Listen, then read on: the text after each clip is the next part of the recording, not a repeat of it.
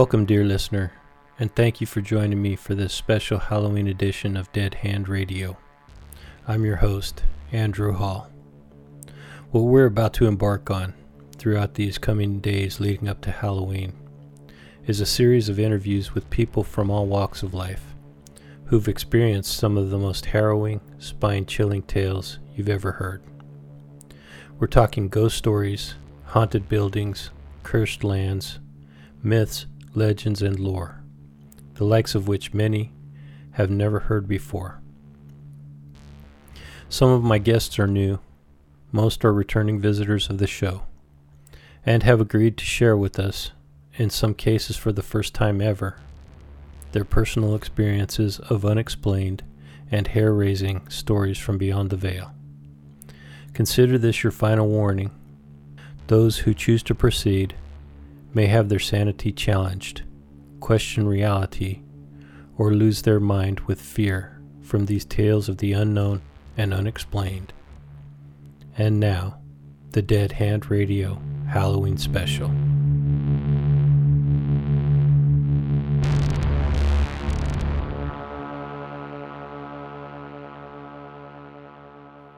Hey everybody, this is Hanson Oak, and you are listening to Dead Hand Radio.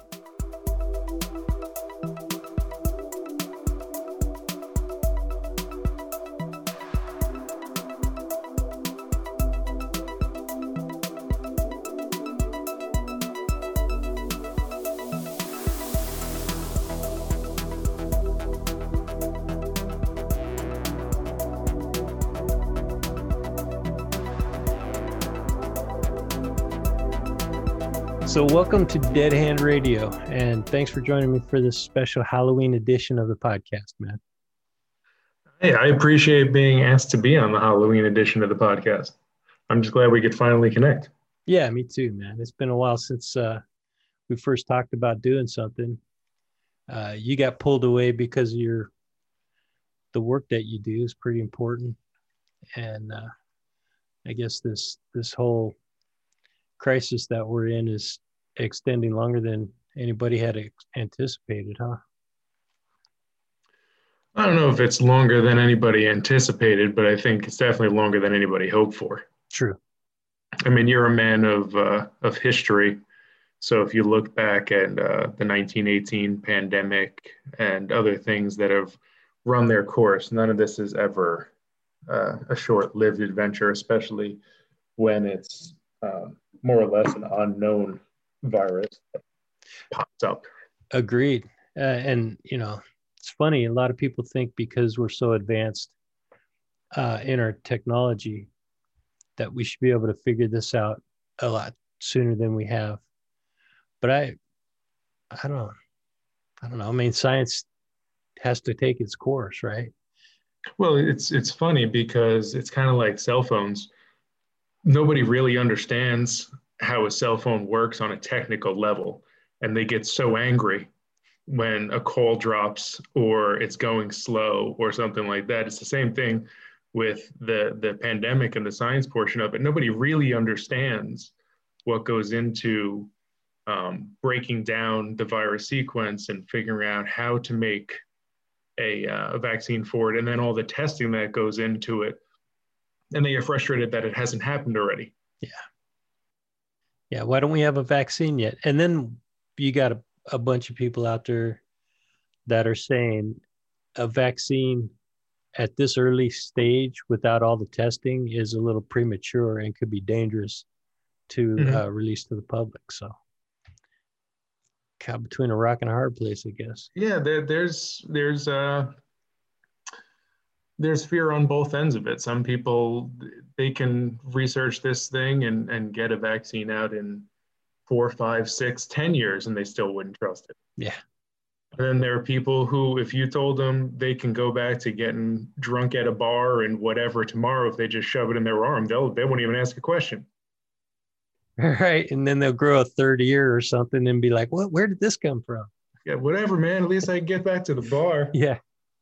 Yeah. Where do you land on it all, man? I don't want to get political, but I know that you're in the field, so you've got a little more insight than most people. But I mean, I'm not a political person.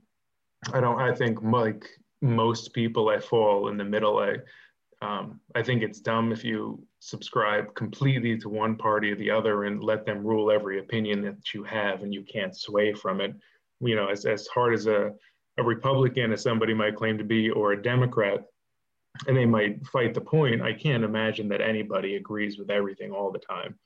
So there are some things where I can view or have empathy with one side or the other on a topic, and there's sometimes I fall on a democratic end of it or a conservative end of it, but it's never one thing. I think that's where most people actually land, and except for the extremists. Mm-hmm. And that's what you see about in the news because that's what people are paying attention to. Right. But on the vaccine, I was more curious as to where you fall on if we come out with a vaccine like before the end of the year. Is that something that you would be willing to take yourself or to distribute to your children? Or would you be a little bit more cautious and wait until maybe a year has gone by and then go in for that? Well, I think you have to look at the science of it. I think, I'm not a religious person, so I think at some point in my life I decided that if I don't believe in miracles and I don't believe in some divine intervention, then I'm going to have to sort of put my faith into science because there's method to it that you can study and you can look at. Generally, it's peer reviewed. I mean, if you let's get away from the conspiracy theory that the whole point of the vaccine is microchip the public and to control population and this and that. Let's get away from all that nonsense and just look at strictly the science portion of it. And to me, they're going through the steps that they would normally go through. One of the reasons that it's faster isn't because they're rushing, it's because the funding for it is readily available. That's a big thing to understand, is that a lot of times studies take years because they need the money behind it. If you look at any of your pharmaceutical companies, where do they put the money? They put the money into where it's going to have the most impact. So if you have some disease that's only killing, but it's only killing a few hundred people versus some disease that's killing tens of thousands or hundreds of thousands or millions of people a year, whether it's in developing worlds or developed, the more bang for the buck is going to be where you can save more lives. That's a fair point, and it's something that I think gets overlooked.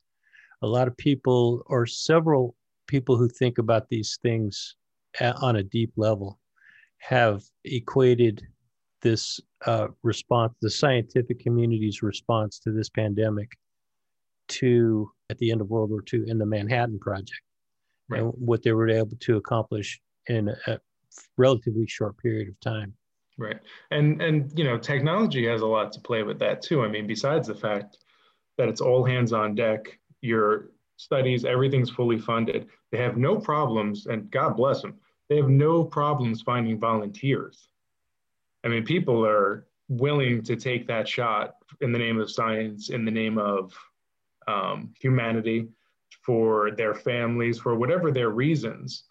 They're, completely putting their own personal safety aside for the betterment and of the vaccine and for humanity in general. So they're not skipping steps. If you look at the science of it, they're going through this exactly as they would. The size of the sample group for the third stage of the vaccine tests, it wasn't like, okay, well, generally speaking, we have 100,000 volunteers that we have to study, but because we're in a hurry, we're only going to do 15 people and hope for the best. But they're going through the standards and the practices that they normally would. And keep in mind too, this isn't some shady, I know a lot of people are having trouble trusting the government now, and in general, there are people who would never trust the government. They may trust science, but they don't trust the government. There are people who don't trust big pharma in general. Or now that big pharma and the government are dancing together, they certainly don't trust it. But if you look at these companies, the people that are developing this, there are brilliant people, and this is what they do. This is why they get up in the morning. This is their passion. This is why they went to school. They're brilliant people behind this that want to say, they're saving their own lives and their family as much as anybody else. So I don't buy into the politics of it. I get the fear of it, but again, I think it's disturbing to me. And I talk to people I work with about this, and I talk to my wife about this. If you look at the 1918 pandemic with the flu, and you look at the news articles and everything from the beginning of that crisis, go month by month and get to where we are now, it plays out exactly the same. Exactly the same. That's interesting. You're talking about people who think, I mean, everybody likes to think they're original. But if you look back at the articles back then, you'll see the same arguments against masks. You'll see people are saying you need to wear masks. You'll see people in hospitals, doctors, the government, local government saying you have to wear a mask, and then people equating that to government tyranny and censorship, et cetera, et cetera, et cetera. If you look at when they were talking about vaccination and all sorts of stuff, and they were making it so there was a thought where it would be a mandated thing, which in America, we're more individualized as a society than we are finding a commonality with each other. And that doesn't matter if you live in the same neighborhood. We have trouble seeing ourselves as a society. And it's, maybe it's because geographically we're so vast, or maybe it's because of the diversity that some people, if they don't see themselves as a mirror image in the person standing next to them, they don't see their own humanity shared with that person. But whatever the reason, when they talk about vaccinations, they do the same arguments that they're making now, is that they're going to be euthanizing, is that it's population control, it's poison going into it, vaccines don't work. It's the same arguments. So we may have advanced almost 100 years to the day as the last time that humanity and America went through this crisis. But mentally, and that's what's so staggering, mentally, we're making the same mistakes. And not only are we making the same mistakes, but the mistakes that we made have been written down, and they're on official record, and they're you can Google it and see the actual newspapers and the actual flyers that they used to pass out that was against vaccination and against masks and all sorts of stuff, against lockdowns. That's why history is so important, because if you look at the mistakes of the past and those mistakes and the steps that were made to lead to those mistakes, you can avoid those same mistakes. But why do people fail to learn their history and understand how important it is to know history? Well, you're I don't know if I would call you a history buff, but you're definitely a student of history. Things that I've seen and your podcast and such, you're big on, I guess, learning and following the lessons that we should have learned, and things that happened in the past. But why do you think that as a society, we refuse to move in a direction where as a whole, we can learn from it and accept it? That is a good question that I hadn't put enough thought into to really give you a definitive answer, but it's something that I'll certainly think about. And as far as me being a history, I have an intense interest in the topic of history. I wouldn't call myself an expert by any means. And there's so much to learn about history, but knowing history and seeing the mistakes that were made from past generations and being able to apply that knowledge to today's crisis or, I mean, we're not only dealing with one crisis, man. This pandemic has created multiple, or I should say, a number of crises on multiple fronts. And a lot of people are saying that what we're dealing with is unprecedented. Coming out of the media, who you would hope were smart enough to know better. Mm-hmm. They're saying these, the things that we're dealing with is unprecedented, and why don't they get some smart people like yourself out there that can talk intelligently about this and articulate the path to success? You don't want me in front of a TV or camera. Recovery. Yeah, you know what I think it is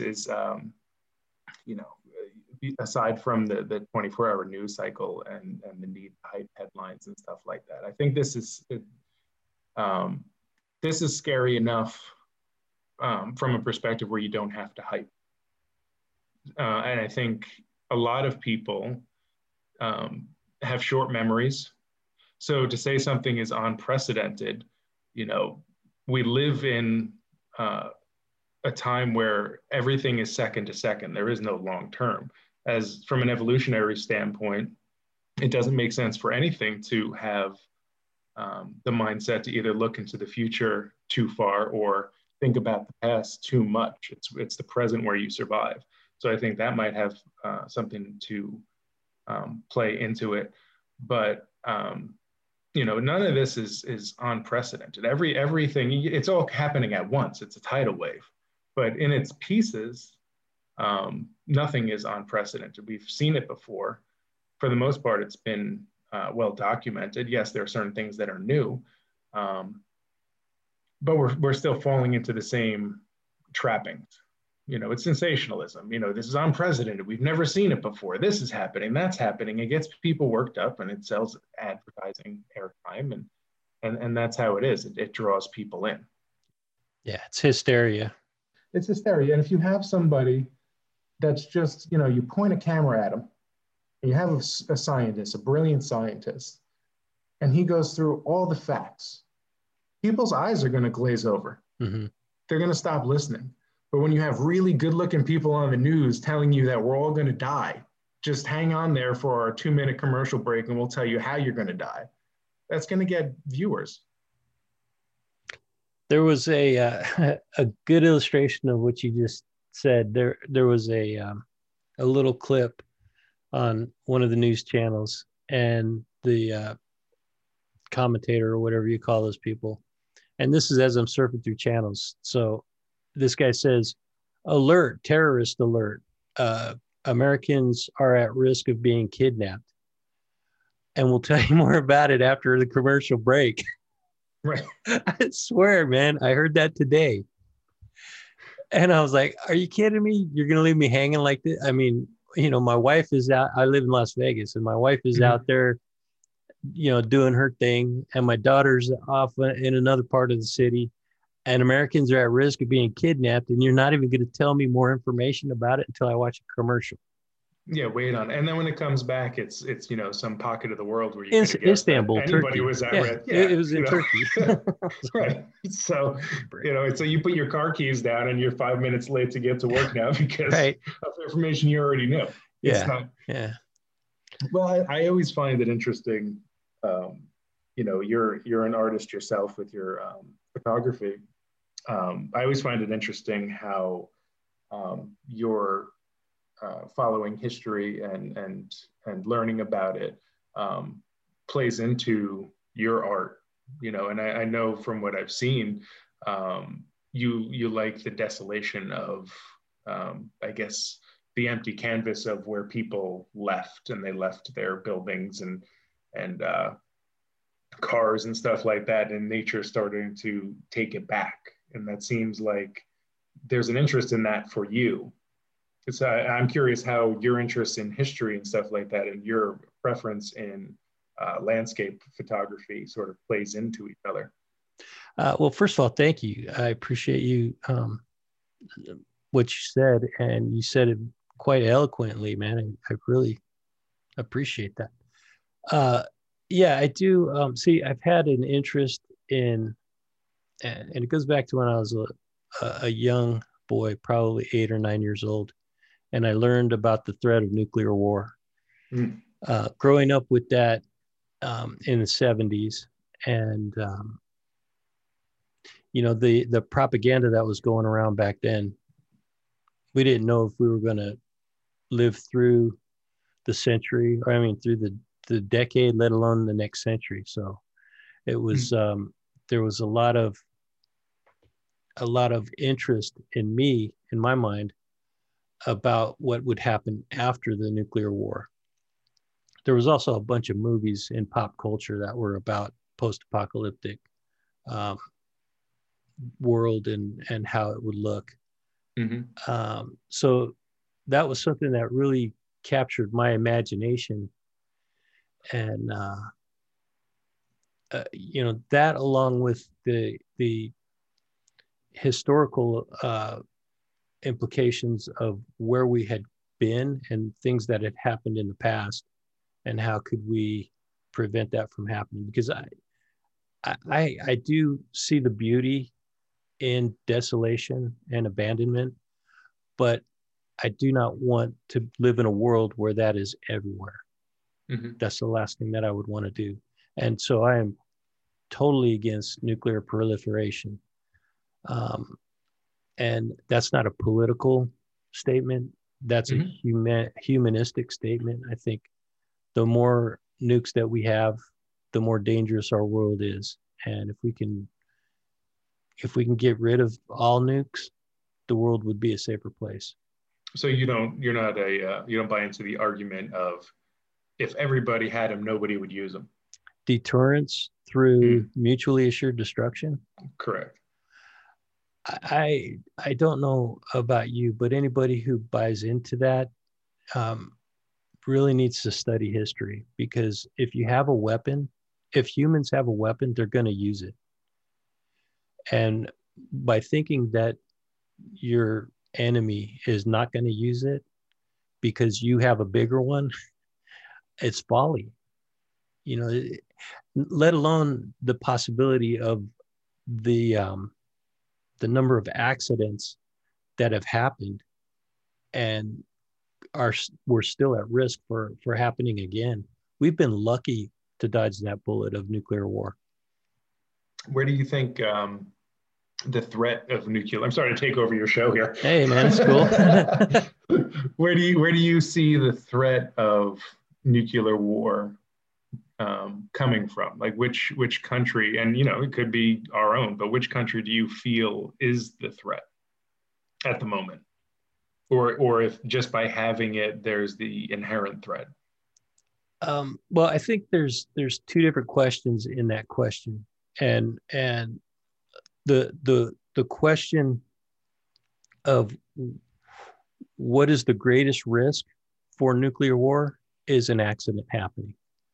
Um, a, um, a, a rocket launch into space gets misidentified as a nuclear warhead launch, and one of our one of our enemies retaliates against us. That almost happened. Um, and don't ask me to quote the date and all that stuff, because I don't have it in front of me, but you can look it up. So that's the greatest risk for nuclear war, is that there's an accident or a misidentification of something that's perceived as aggressive, and as a countermeasure, the enemy retaliates. Uh, our greatest, I think, our greatest hotspot for a conflict is somewhere in South China Sea, and I think it might be Taiwan, Mm-hmm. um, because the Chinese are making really aggressive moves to reclaiming Taiwan as sovereign, or taking away their sovereignty, like what they're trying to do in Hong Kong. Well, they're winning that battle over there. I thought when all the protests and resistance and everything was happening, was it a couple of years ago now, right? When you had the umbrella protests and Well, it was all that. right up to 2019, right before the pandemic hit. Yeah, They were still out in the streets protesting. yeah, and I mean, I'm always pulling for humanity. Yeah, I absolutely. really am. I'm always pulling for humanity, and I saw them out there,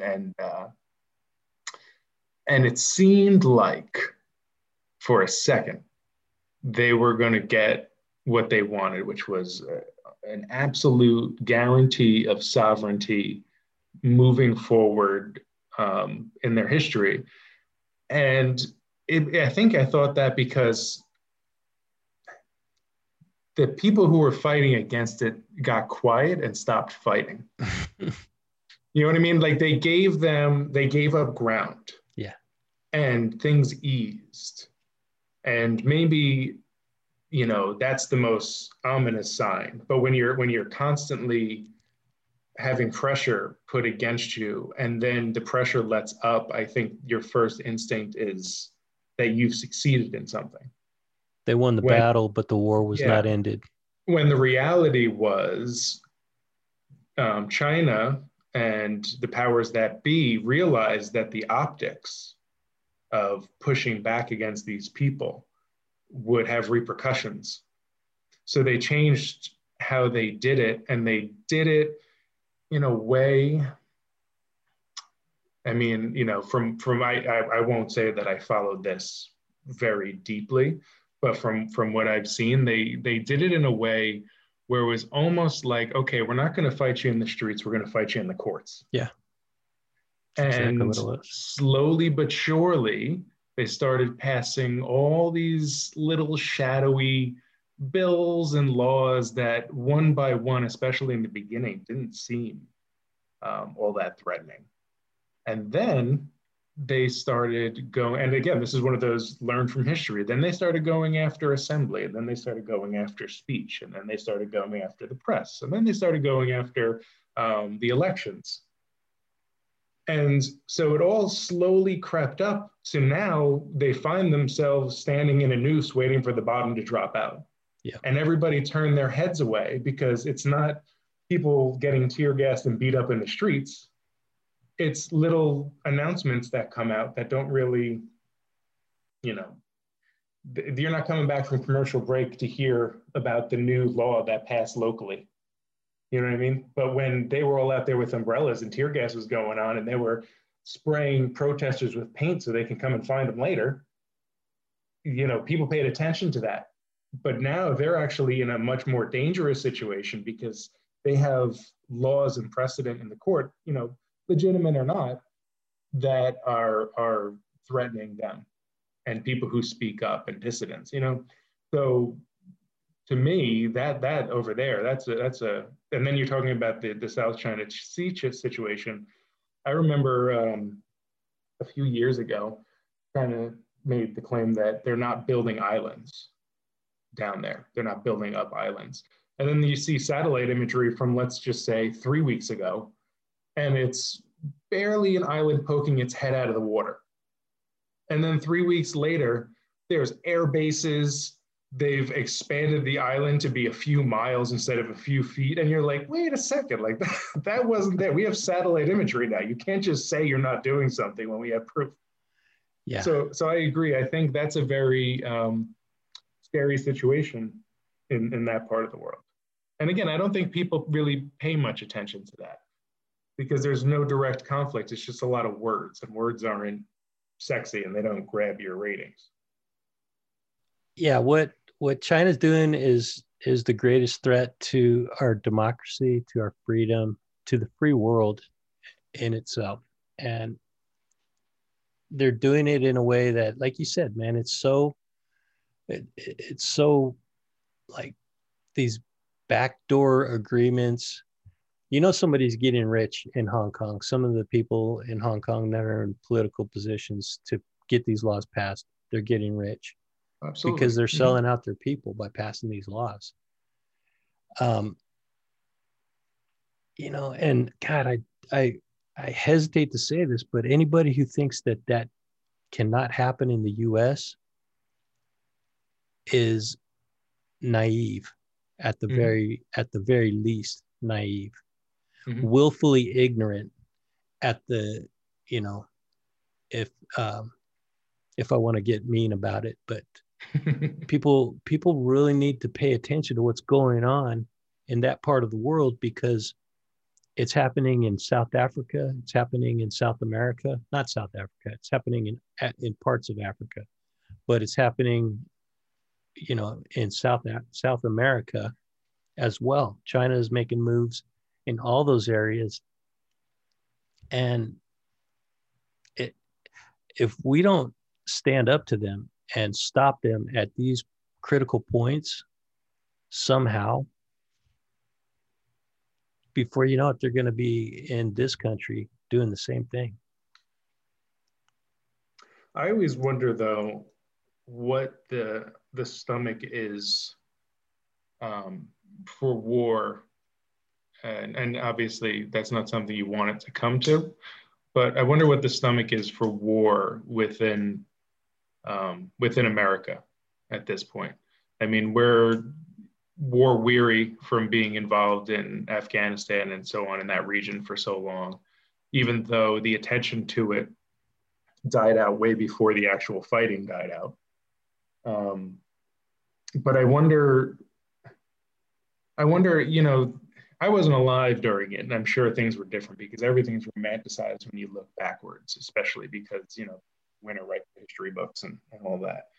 But, World War II, when before America got involved and they were seeing and hearing about the things that were going on over there, even early on, before the atrocities really got going, before we were attacked, but the war was still raging for years before we got involved, um, and there was an isolationism at the time, and America first, and I don't totally disagree with um, America first as far as wanting your country to do well and taking care of your own to a certain degree before you start getting involved in other places. However, I don't believe in isolationism. But what is the thought that America, if you presented your case of what China is doing or allegedly doing, what do you think if America took a vote to get involved? Do you think that they would? Or do you think that everybody is so distracted by the 10 million distractions about all the things that aren't really important that they've turned away from the larger scope of what's happening in the world and just pay attention to what's on their phones? The 1940s, the world was a completely different landscape. The United States was heavily patriotic and a very unified country before uh, before we were attacked. So, and at the moment that we were attacked in Pearl Harbor, that just solidified that unification, that unity, and mobilized the entire country. And I think that it would take an outright attack to mobilize and to unify the country.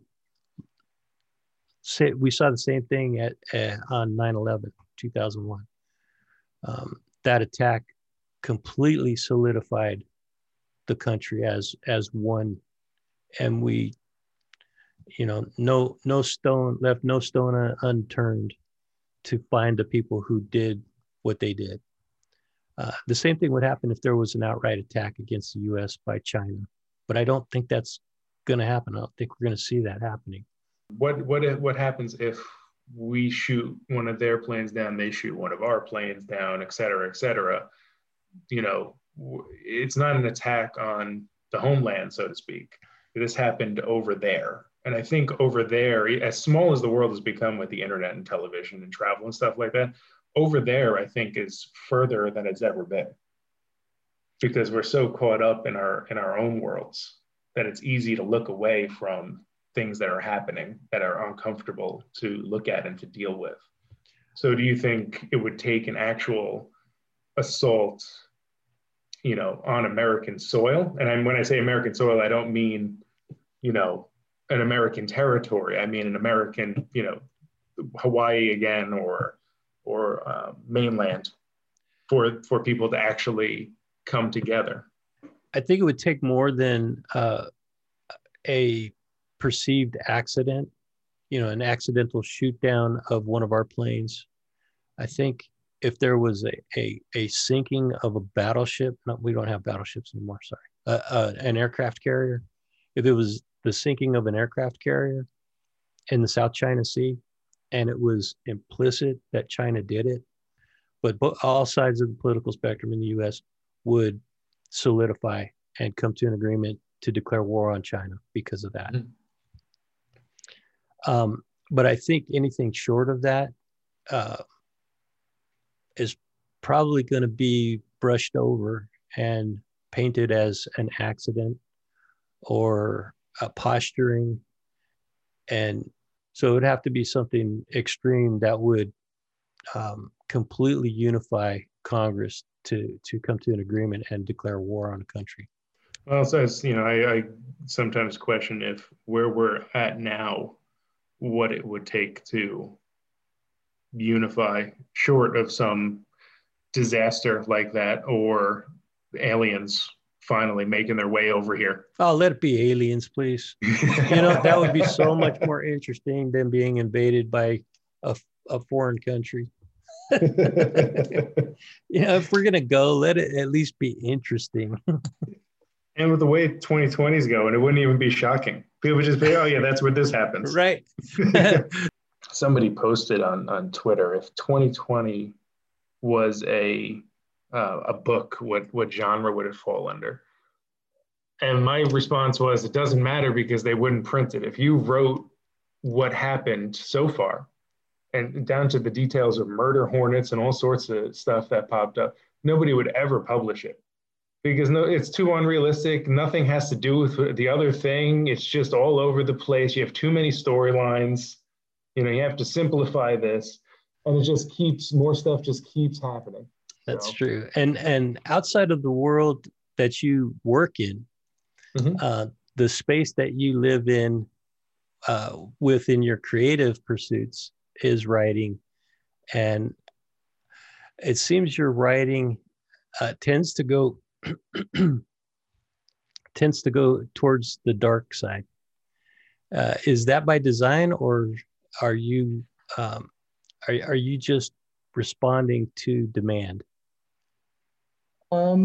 No, I mean, I've lived a few lives over the course of my single life, and one of them I worked in film and television for years as a writer, and I worked with and at Fangoria for a while, and a few other places. Did a lot of freelance work for different horror companies. Had a web horror series for a while, and Ghost wrote a lot of stuff and whatnot. And it just, for whatever reason, my writing always gravitated to be dark, but I never considered it to be dark. To me, I don't see it as dark. I see humanity in horror. I think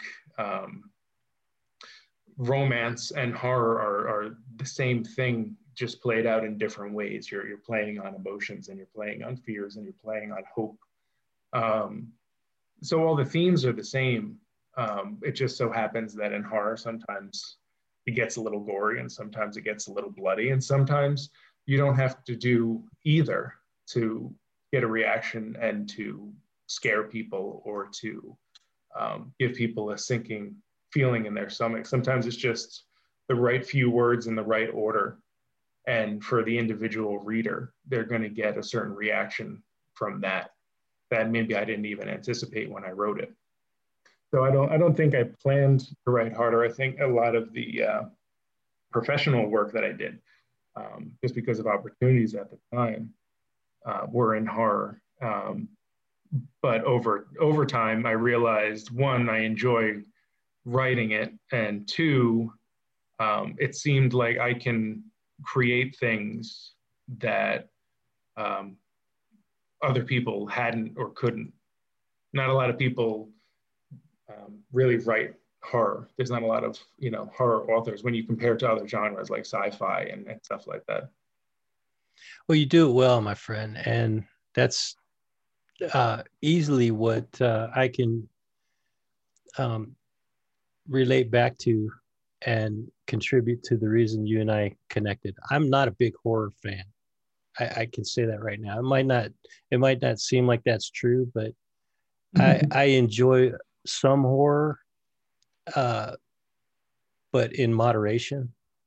Right. Well, just like romance, there's variations and subgenres of horror. You have, your shock horror, you have your exploitation horror, you have haunted houses, you have torture horror, you have, and each one has its place. I'd like to think that the stuff that I write tends to be more focused on the story and the people and the characters and the space that things exist in. And that, for me, makes horror that much more terrifying when you're rooting for characters, when you see yourself there. I'm not big, I'm on Twitter, the stuff I write on Twitter and then the stuff that I'm writing on as for novels and stuff like that are two different things, because Twitter, you have this very confined space, which I always find it challenging to try to create something that is going to tell a story, elicit a reaction, and entertain people who don't just like horror, because it has to be more than just horror if you want to branch out. So like a lot of the people I interact with or people that follow me and stuff like that, a lot of them, they don't follow another horror writer. And I take that as a compliment, because it means that I'm doing more than just shock horror or gore, which again, there's nothing wrong with that. That's just not the area that I prefer to work in, because I think you limit yourself into what you can do when you work in an arena like that, because that's when people come for a horror movie. You can tell 1,000 different ghost stories and people will come and see it, but you're telling the same torture story and you're selling the same gore story, and your audience that watches those gore movies, that's what they're there to see. You start putting storylines and trying to get change it up, and you're going to lose that audience. Whereas people like yourself, you may not watch a lot of horror, but when you watch a horror movie, it's a good movie that so happens to be horror. Exactly. And that's how I would categorize your writing. Your writing is very psychological, or another word that I can apply to it is cerebral, because it makes you think, but it's, and I'm talking about your writing on Twitter, because I didn't even know your backstory, because there's nowhere on the internet that I could find a biography about you. That was a mystery. Hanson Oak, as I stand, is a collective of time and experiences and where I've come in the craft. So what you're going to find out about me now is in the lifetime and the lifeline of who I am now. It's disconnected from where I was, though all of those things still have a very profound effect of what I'm doing now. Obviously, they led me to it. Yeah. I've always thought that Hanson Oak was a pen name, and you don't have to answer if it is, but it is one of the coolest pen names, if it is a pen name. And if it's a real name, hats off to your parents, because that is a cool name, man. But yeah, it fits. It just the whole persona that you've created on Twitter is just an interesting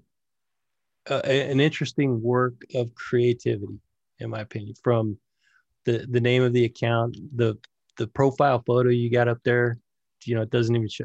I don't even know if it's your real face, but it doesn't show your whole face.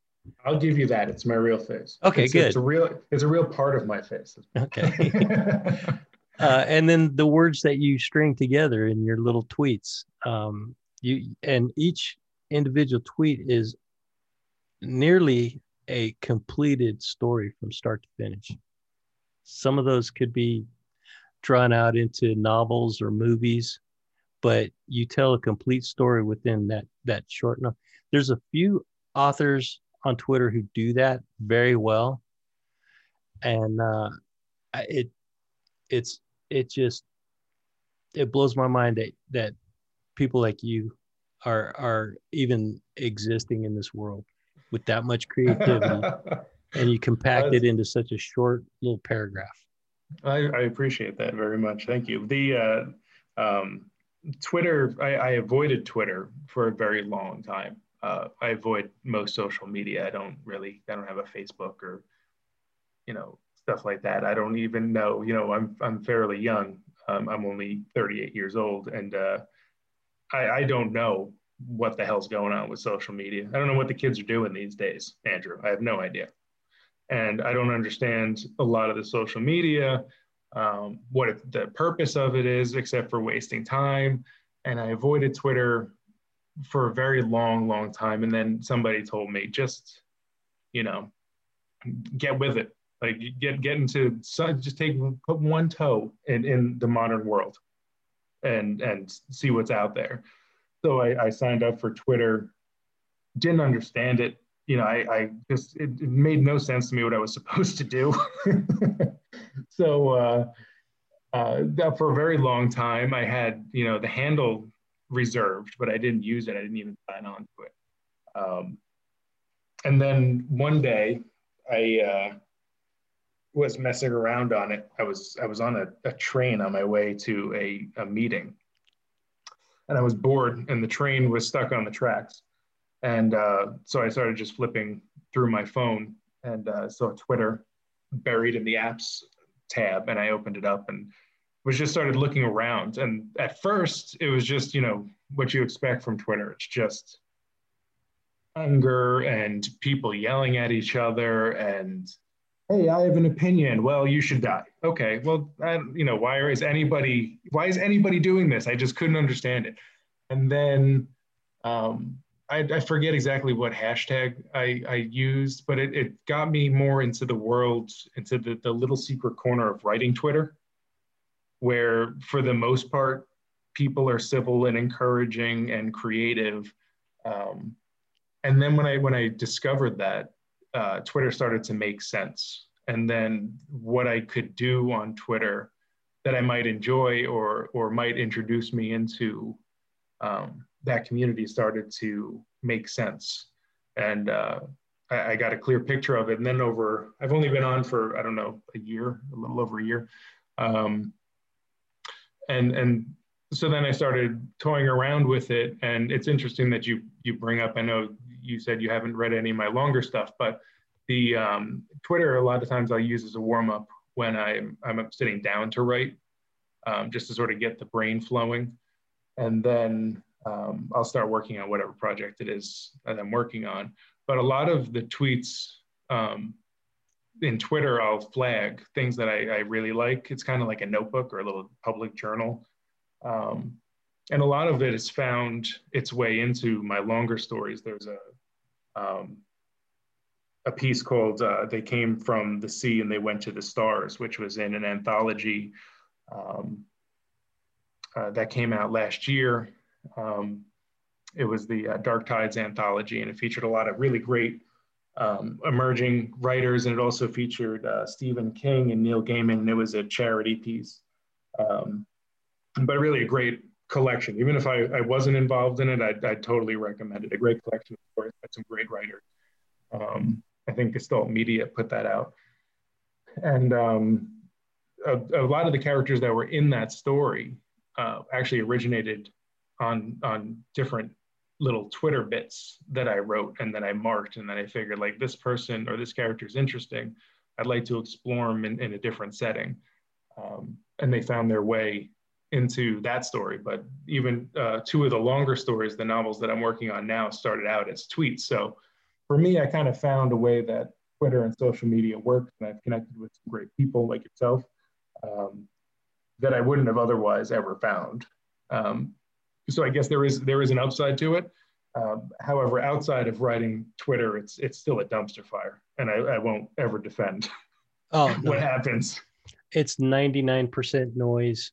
And if you can just tune out that noise and, like you said, find those little nooks and niches of people, you can find the best people from all over the world.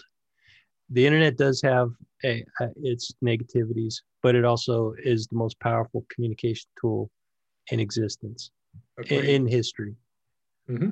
And I've met some of the coolest people, and I've talked to some of the coolest people in all parts of the world. Without it, I don't know. The world is certainly a different place, but I think it's a better place overall because of it. I agree. I think the only way that we're going to, as cliche as it might sound, the only way to get through the darkness of what it is to use the goodness of what it is. In order to fight the darkness, you have to be the light. You have to do good at every opportunity you can. And that doesn't mean trying to convince other people they're doing wrong. That just means you do what's good. Be the change you want to see in the world. There you go, man. That's the simplest statement, but so profound. The story that you told about the Norse mythology, and you told it beautifully, man. I did listen to it. Would you give it a little bit of an intro to that? So this story, it's a very old story, and at one point I was getting very into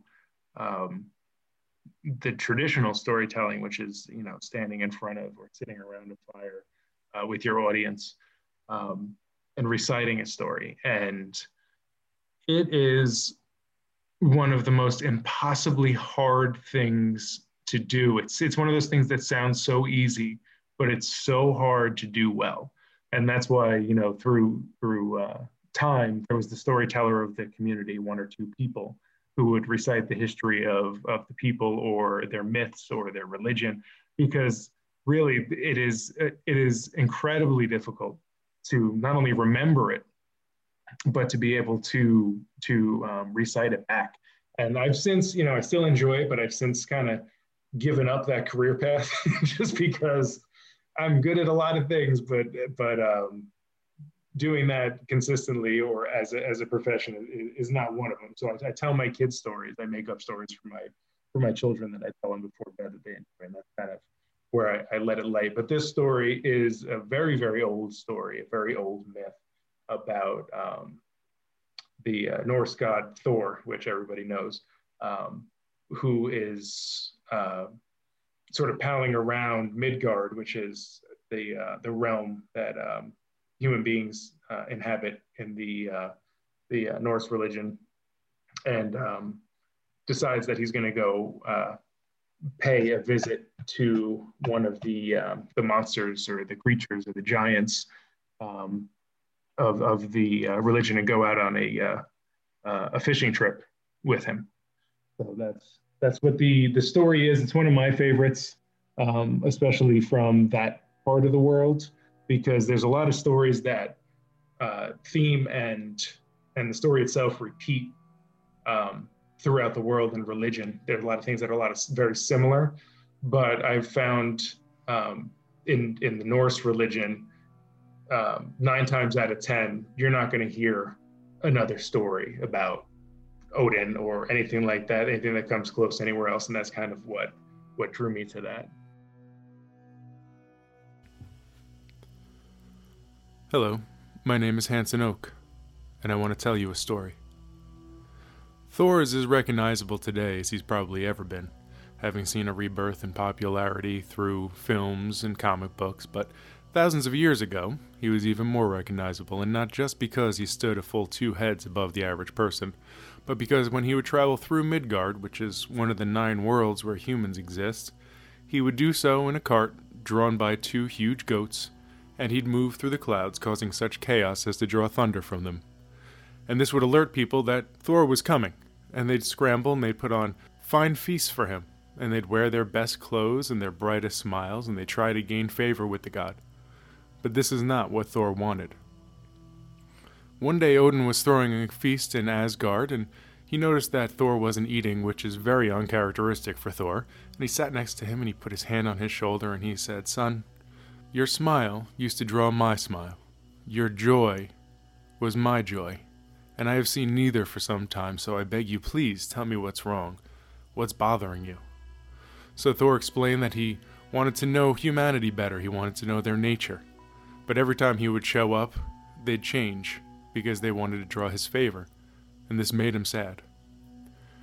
But then he had an idea and he said, "Father, with your magic, could you make it so that I appear as just a man to them, perhaps even a below-average man, so I can live among them and know their joys and their sorrows? I can join in their celebrations and feel their hardships, and I could better know the realm that I'm supposed to protect." And Odin said, "That is a good idea. I'll make it so." And so Thor began to travel around the settlements in Midgard and live with the people, and he did indeed know their sorrows and their hardships, but he also knew them and he knew their hearts, and that was what was most important to him. But there was one settlement where he spent more time than any other, and this one was right on the outskirts of the wilderness. This particular settlement had no lodges, no homes. They had no livestock, and they only had small fields in which to grow their vegetables. They slept in the rain, but they were happy, and they shared with Thor all that they could, and they were good hosts, and they became friends, and then those friends became family, and he was as close to them as he was with any of the other gods. One night, when they were sleeping in the rain, or not sleeping, Thor rolled over to one of them and said, "Why do you not build lodges?" And as his stomach growled, he said, "Why do you not have livestock so we may not be hungry? Why not at least have larger fields to tend?" And with heavy hearts they explained to him that out of the wilderness from time to time a giant named Hymir would come, and he'd eat their livestock, and he'd eat their gardens, or he would just stomp them flat as a way to amuse himself, and if any of them ever put up a fight, he would crush them or eat them. And so, it was just easier this way. This broke Thor's heart, and he said to them, "I will go into the wilderness, and I will find Hymir, and I will make him stop doing this." And they laughed until they knew he was serious, and they said, "Well, you can't do that because, well, look at you, and he's a giant. Obviously that won't end well." And Thor said, "No, you have shown me such great hospitality that I will go, and I will find him, and I will stop him." And so Thor went into the wilderness, and at that time, especially going alone, that was a place where you generally didn't return from. That was the realm of the giants. So Thor looked around for a few weeks until he finally found this farm. And he knew it was the farm of Hymir because the great fields were filled with tremendous livestock and incredibly sized oxen. So he walked up to the door and he knocked on it, but there was no answer. Then he knocked some more, but there was no answer. Then he realized his small fist, even as Thor, could not rattle the house enough to draw any attention from the inside. So he reached into his satchel where he kept Mjolnir, which is his hammer, and very gently, as not to knock the whole house down, rapped on the door. The door was answered by Hymir, who looked about, but saw nothing. So Thor clapped his hands and waved his arms, and eventually Hymir looked down in front of his feet, and standing no taller than his shoe, stood Thor, but he looked just like a small, weak man. And so Hymir said, "Human, do you know where you are?" And Thor nodded and said, "I do." And he said, "Do you know who I am?" And Thor nodded and said, "I do." And he said, "I should chew you up and spit you back over your kind, as a warning never to come and disturb me at my house." And Thor said, "Of course you could do that, and there's nothing I could do to stop you. But I've been on a very long journey, and obviously if I was not desperate, I would not disturb you. I beg of you just a bit of hospitality, perhaps a speck of food, and a warm place to lay for the night, and I will be on my way." Hymir considered this, and he agreed. Seeing the courage of the man, he led him into the house, and he said, "I will give you a speck of food, and I will give you a warm place to sleep. But know this, in the morning I might lose my patience waiting for breakfast, and you will become my meal." And Thor said, obviously there's nothing I could do to stop you, so be it. So Hymir, being a good host, and being very hungry, had his daughter cook up a tremendous feast that consisted of 3 roasted oxen, 10 broiled salmon, and 6 acres of prepared vegetables, along with 2 huge barrels of mead. He sat down, he enjoyed the smells, and his stomach started to growl, and he picked up his tremendous fork and his gigantic knife, and he leaned forward to stab it into something so he may eat, and he noticed that there was no food on the table. All the plates were empty, nothing but crumbs. He looked over to Thor, who sat back in his seat, rubbing his stomach, looking almost satisfied. None of this made sense to Hymir. He knew that the food was on this table, and he knew that a man that size could not possibly consume all of this food, especially so quickly. So he felt he must be sick. He wasn't seeing things right, he wasn't thinking right, and he called to his daughter, "Bring me eggs, bring me chicken, bring me more vegetables, bring me whatever we have, for I'm still hungry." And Thor let out a tremendous burp that shook the house and said, "I, as well, am still hungry." So Hymir's daughter bought the food and set it down for everybody. And Hymir was happy once more and excited to eat, and he leaned forward to eat, and once again, just crumbs on the plates. And he looked at Thor, and Thor ran his hand over his mouth, let out another burp, and said, "Now I'm thirsty. Can I trouble you for just a bit of mead to wash down such a fine meal?" And Hymir motioned to his daughter and said, "A thimble of mead for our guests." And she brought over the thimble, and he drank it quickly and said, "That is not quite enough to wash down what I have eaten." So he walked to the one barrel, and he lifted it into the air, and he brought it to his mouth, and he drank it empty. Then he walked to the next barrel, and he lifted that one, and he put it to his mouth, and he drank that empty, and there was no more mead to be drunk. Well, Hymir was beside himself. Not only had he never seen or knew that a man was capable of eating that much food, but now he had no more meat in the house, just 2 empty barrels. And he stood from the table, and he said, "Surely I'm not right. I'm not feeling well. I will take to the night, and I will go to sleep, and in the morning I will most likely be hungry, little man, and you will be my breakfast." And Thor, stuffed to the gills, leaned against the wall, sucking some meat out of his teeth, and said, "So be it. There's nothing I can do to stop you, if that's what you wish to do. Good night." The next morning, Hymir came into the room and found Thor sleeping in the corner, still looking quite satisfied, and he nudged him with his foot, but this was a giant's nudge, which sent Thor flying through the side of the house and into the fields, disturbing the livestock and being woken up by the bright sun, and he got to his feet, and he was very angry, because Thor does not like being woken up. And he reached into his satchel for his hammer, and he turned, and he saw Hymir coming out of the front door, laughing, and he returned the hammer. And Hymir said, "I am sorry, little man. I just meant to wake you, not kick you through my house. But I am surprised that my kick didn't kill you outright. I have something for us to do today, before you leave." And Thor said, "What is that?" And he said, "You have eaten me out of all my food, and you have drank me out of all my mead, so we will need to replenish some of it. Today we are going fishing." And Thor said, "Okay, I do enjoy fishing." And he said, "But you will have to find your own bait, and you have to find your own line, because nothing I will bring will fit into your small hands." And Thor agreed to this, and said, "I will find some bait, and I will meet you down in your boat." So Thor looked around, and looked into the fields, and he saw the oxen. And he walked to them, and he pet one. And he put one hand on one horn, and one hand on the other horn, and he twisted and broke the oxen's neck, and then ripped the head clean off, and dragged it down to the boat.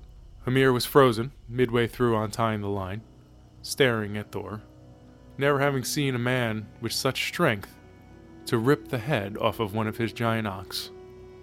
And Thor jumped onto the boat and said, "Well, let us be off then. I have found my bait." And Hymir said, "Well, little man, don't be frightened when I row us out into the ocean, far to where the finest whales swim." And Thor said, "Well, giant, don't be scared when I offer to row further still." So Hymir laughed and began to row, and they rowed for about an hour until the landscape was just a sliver on the horizon. And he said, "This is where we will fish. This is where the whales are." And he threw his line over. Thor looked around, looked into the water, and he did indeed see some whales swimming around, but he thought them a bit small, and he pulled Hamir's line out and handed it to him and said, "I believe there are bigger fish still to be found, deeper and further out." And Hamir said, "Have you seen these fish?" And Thor said, "Well, not personally, but I've heard stories that there are bigger fish out further." And Hamir said, "Fine, we will row, but I'm getting hungry and know that I might eat you." And Thor said, "Obviously there's nothing I can do to stop you, but I do feel like there are some bigger fish out that way." So Hamir rowed out further. Now, the land that they've left, just a speck on the horizon, and Hamir stopped and said, "Is this where we shall find these fish of yours?" And Thor said, "No, we must further go." And Hamir said, "Well, surely you don't mean to go further than this." And Thor said, "If you would like, and you're getting tired, I will row." So Hamir handed him the oars and said, "Bring us to this fishing ground you speak of." So Thor rowed, and he rowed for hours, and he rowed out further than Hamir ever thought possible. He didn't know the ocean extended this far, and the waves were 100 feet tall. The ocean was rough, and the skies were gray, and Hamir was very frightened. And he said, "Surely we can go no further than this." And Thor said, "Oh, a little further still." And he rowed, and he rowed, and he rowed out. He rowed until Hamir screamed for him to stop, because the oceans were so rough and the skies so dark that the sun could not penetrate. They were in the shadow of the edge of the earth. And Hamir said, "Please let us go back. Anything in these waters would surely be the death of us. Turn around, we will catch some whales and I will cook them for you, and you may be on your way. I will not eat you." And Thor said, "No, but we are where we need to be." And he took the head of the ox, and he tied it to the anchor of the boat, and he threw it overboard, and he let it sink. And they stood for a moment and waited. Hamir, far too frightened to fish, just listened as the waves crashed around them. Then suddenly, the boat jerked, pulling forward at first, and then again, this time down. Something was pulling them under, something so big and so strong that Hamir had never seen anything like it, and he screamed out, "I think you have something," and sure enough, Thor gave it a tug, smiled, and said, "I'd say you're right. I'd say I do have something. Let's get a look at it." And he began to pull his line, but Hamir spoke up and said, "No, cut the line. Whatever is down there will surely be the death of us. Bring us back to the shore, and I will give you anything you want." And Thor smiled and said, "That is a great offer, giant, but still, I'm curious as to what's on the other side of this line."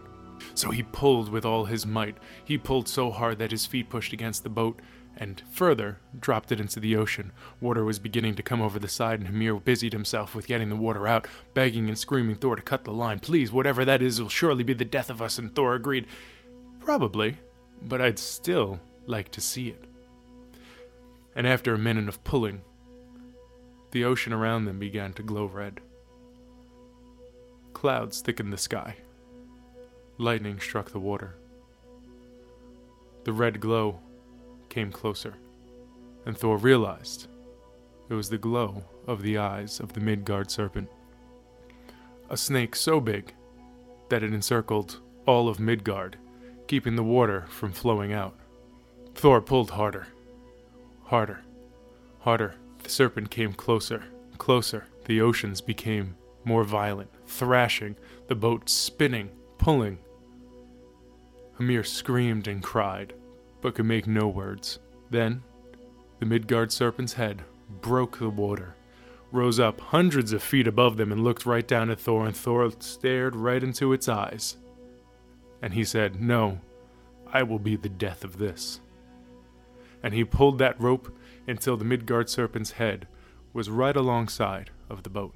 He reached into his satchel for his hammer. He raised it over his head, preparing to strike dead the serpent of Midgard, when suddenly the line in his hand went slack, and the Midgard serpent backed away. He looked over, and Hamir had cut the line. The Midgard serpent sank back below the surface of the water, and Thor felt cheated and angry, and he turned to Hamir with the hammer raised over his head, and Hamir said, "Of course no man can do what you have done. I know that hammer. You are Thor." Thor didn't say anything, but he didn't strike down Hamir either. Instead, he backed away and struck the side of the boat, cracking it in two. Killing Hamir instantly would be too quick. He decided he would rather let Hamir drown. So he swam back to the shore, He traveled back through the wilderness to where his family was, and he told them they'd have no more to fear from Mimir, that he'd taken care of it. And then he traveled on, back to Asgard and back to his father, and thanked him for the opportunity to learn more about the people that he was protecting. He made one more promise, that he would track down and he would kill every giant in all the wilderness throughout the region and the world. And if you notice, no matter how deep you go into the woods, no matter how high the mountain or how low the valley, you will never see another giant.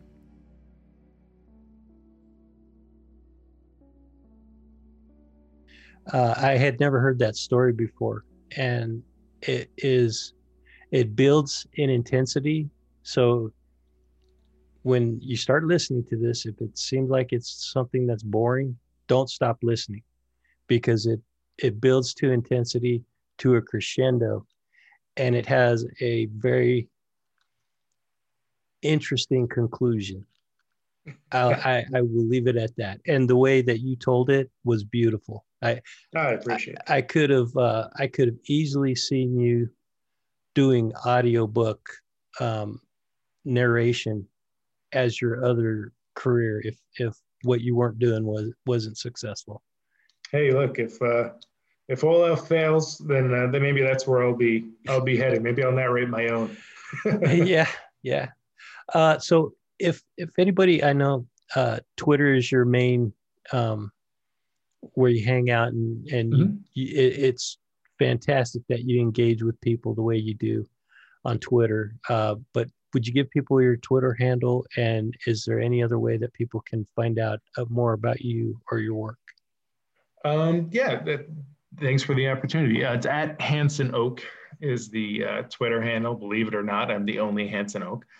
And HansonOak.com is the website. I was able to get that one too.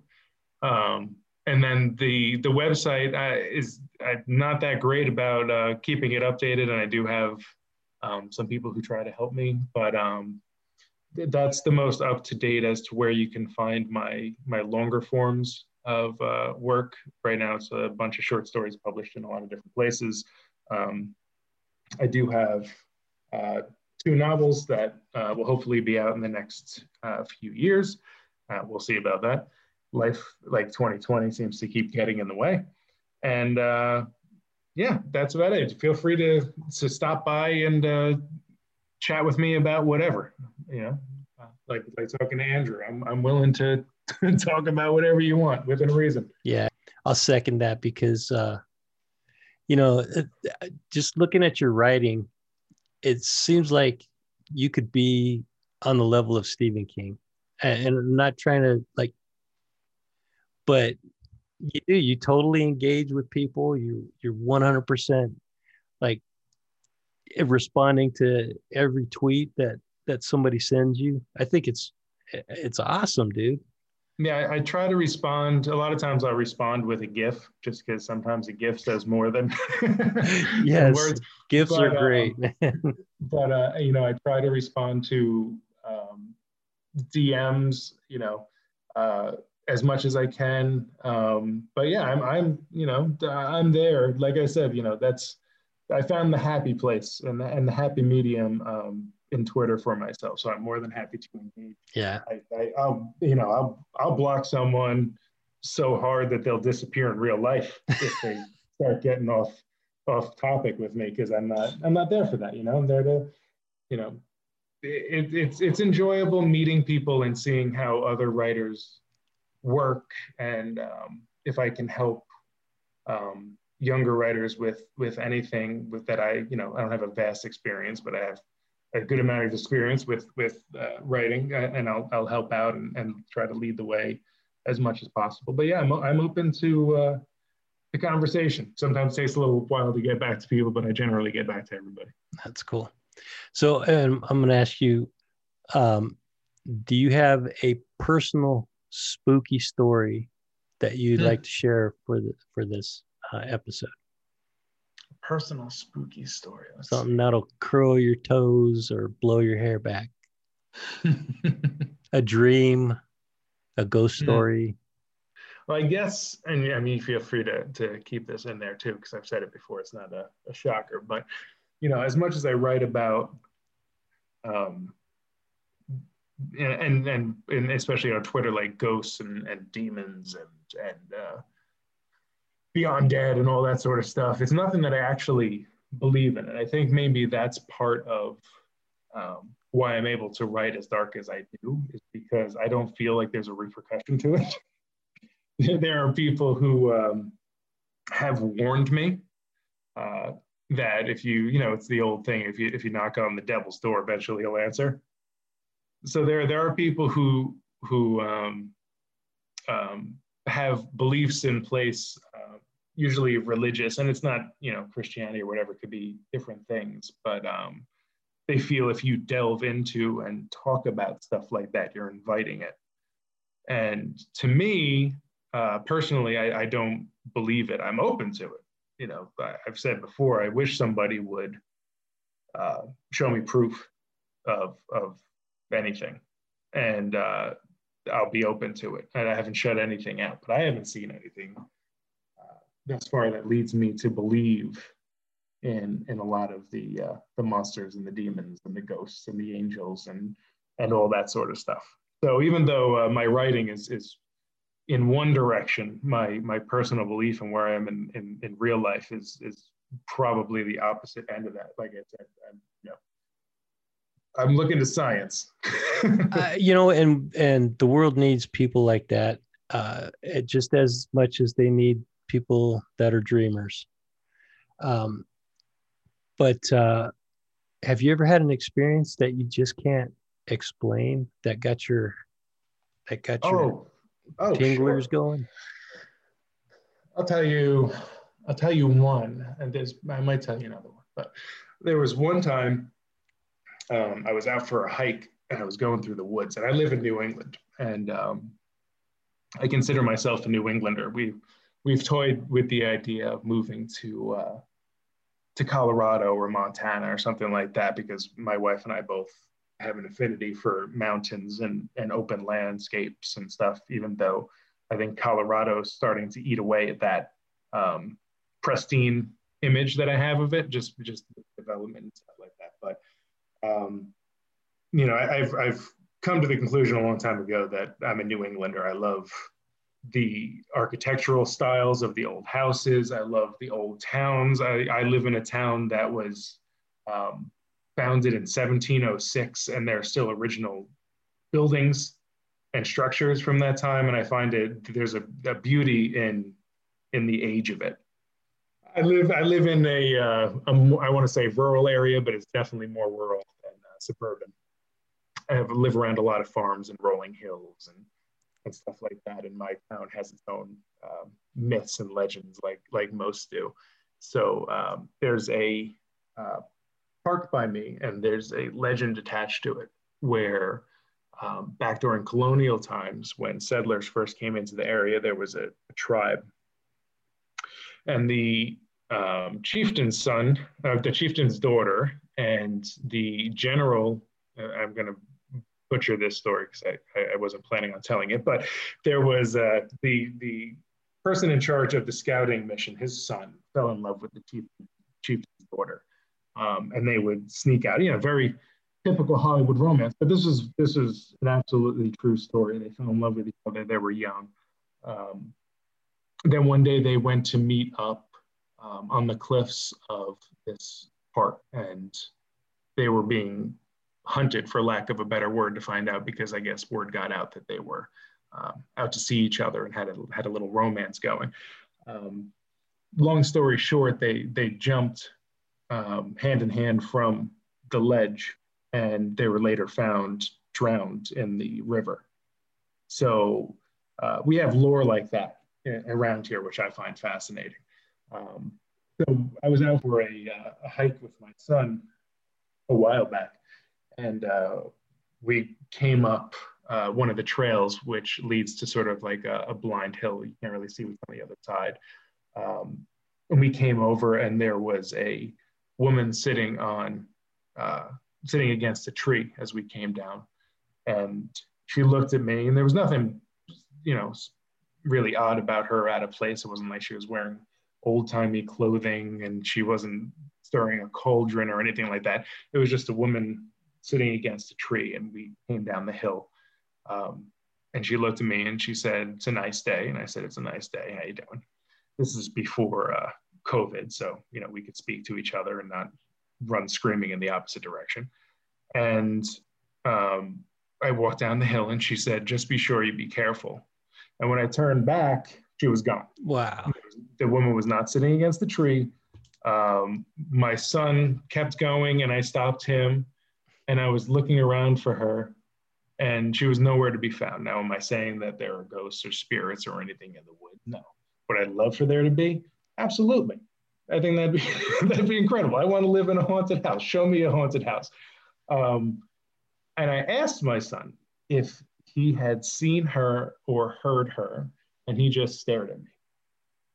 So, on top of the possibility, which I won't rule out, that it was some sort of premonition or spirit or what have you, it could have also been a mild stroke, because he had no idea that it happened. He didn't know who Dad was talking to. so there's that one. So I can't explain that one. That gave me the chills, man, because it was kind of unexpected that you actually turned back and she was gone. Like, what did she do? Duck behind the tree? Yeah, that's what I was like. I was just standing there. I'm like, what? Yeah. So, all right. Well, I think that's a good place to leave it. But it's fascinating talking to you, Hanson. I really appreciate you spending so much time with me. Tell your wife I said thank you, and I apologize for keeping you so long, but it's been interesting. It's been again. Thank you very much for the invitation and the kind words. All right, then, my man. Have a good night.